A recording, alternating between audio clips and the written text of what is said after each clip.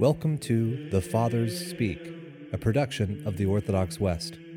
Each day, Father John Fenton reads a selection fitted to the Western liturgical calendar from one of the Fathers of the Church.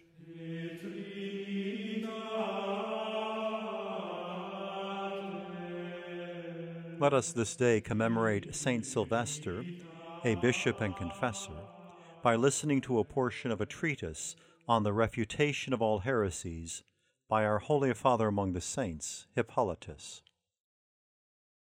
Our faith is not founded upon empty words, nor are we carried away by mere caprice or beguiled by specious arguments. On the contrary, we put our faith in words spoken by the power of God, spoken by the Word Himself at God's command. God wished to win men back from disobedience, not by using force to reduce them to slavery, but by addressing to their free will a call to liberty. The Word spoke first of all through the prophets, but because the message was couched in such obscure language that it could only be dimly apprehended, in the last days the Father sent the Word in person, commanding Him to show Himself openly, so that the world could see Him and be saved. We know that by taking a body from the Virgin, He refashioned our fallen nature. We know that His manhood was of the same clay as ours. If this were not so, He would hardly have been a teacher who could expect to be imitated. If He were a different substance from me, He would surely not have ordered me to do as He did, when by my very nature I am so weak. Such a demand could not be reconciled with goodness and justice. No, He wanted us to consider Him as no different from ourselves, and so He worked. He was hungry and thirsty. He slept.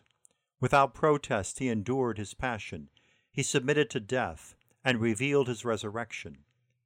In all these ways He offered His own manhood as the first fruits of our race, to keep us from losing heart when suffering comes our way, and to make us look forward to receiving the same reward as He did, since we know that we possess the same humanity.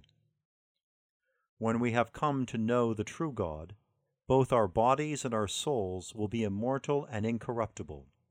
We shall enter the kingdom of heaven, because while we lived on earth, we acknowledged heaven's King.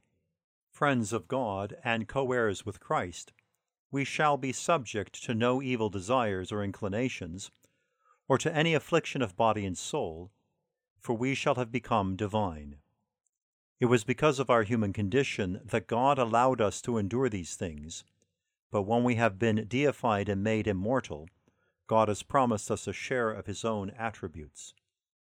The saying, "Know yourself," means therefore that we should recognize and acknowledge in ourselves the God who made us in His own image. For if we do this, we in turn will be recognized and acknowledged by our Maker.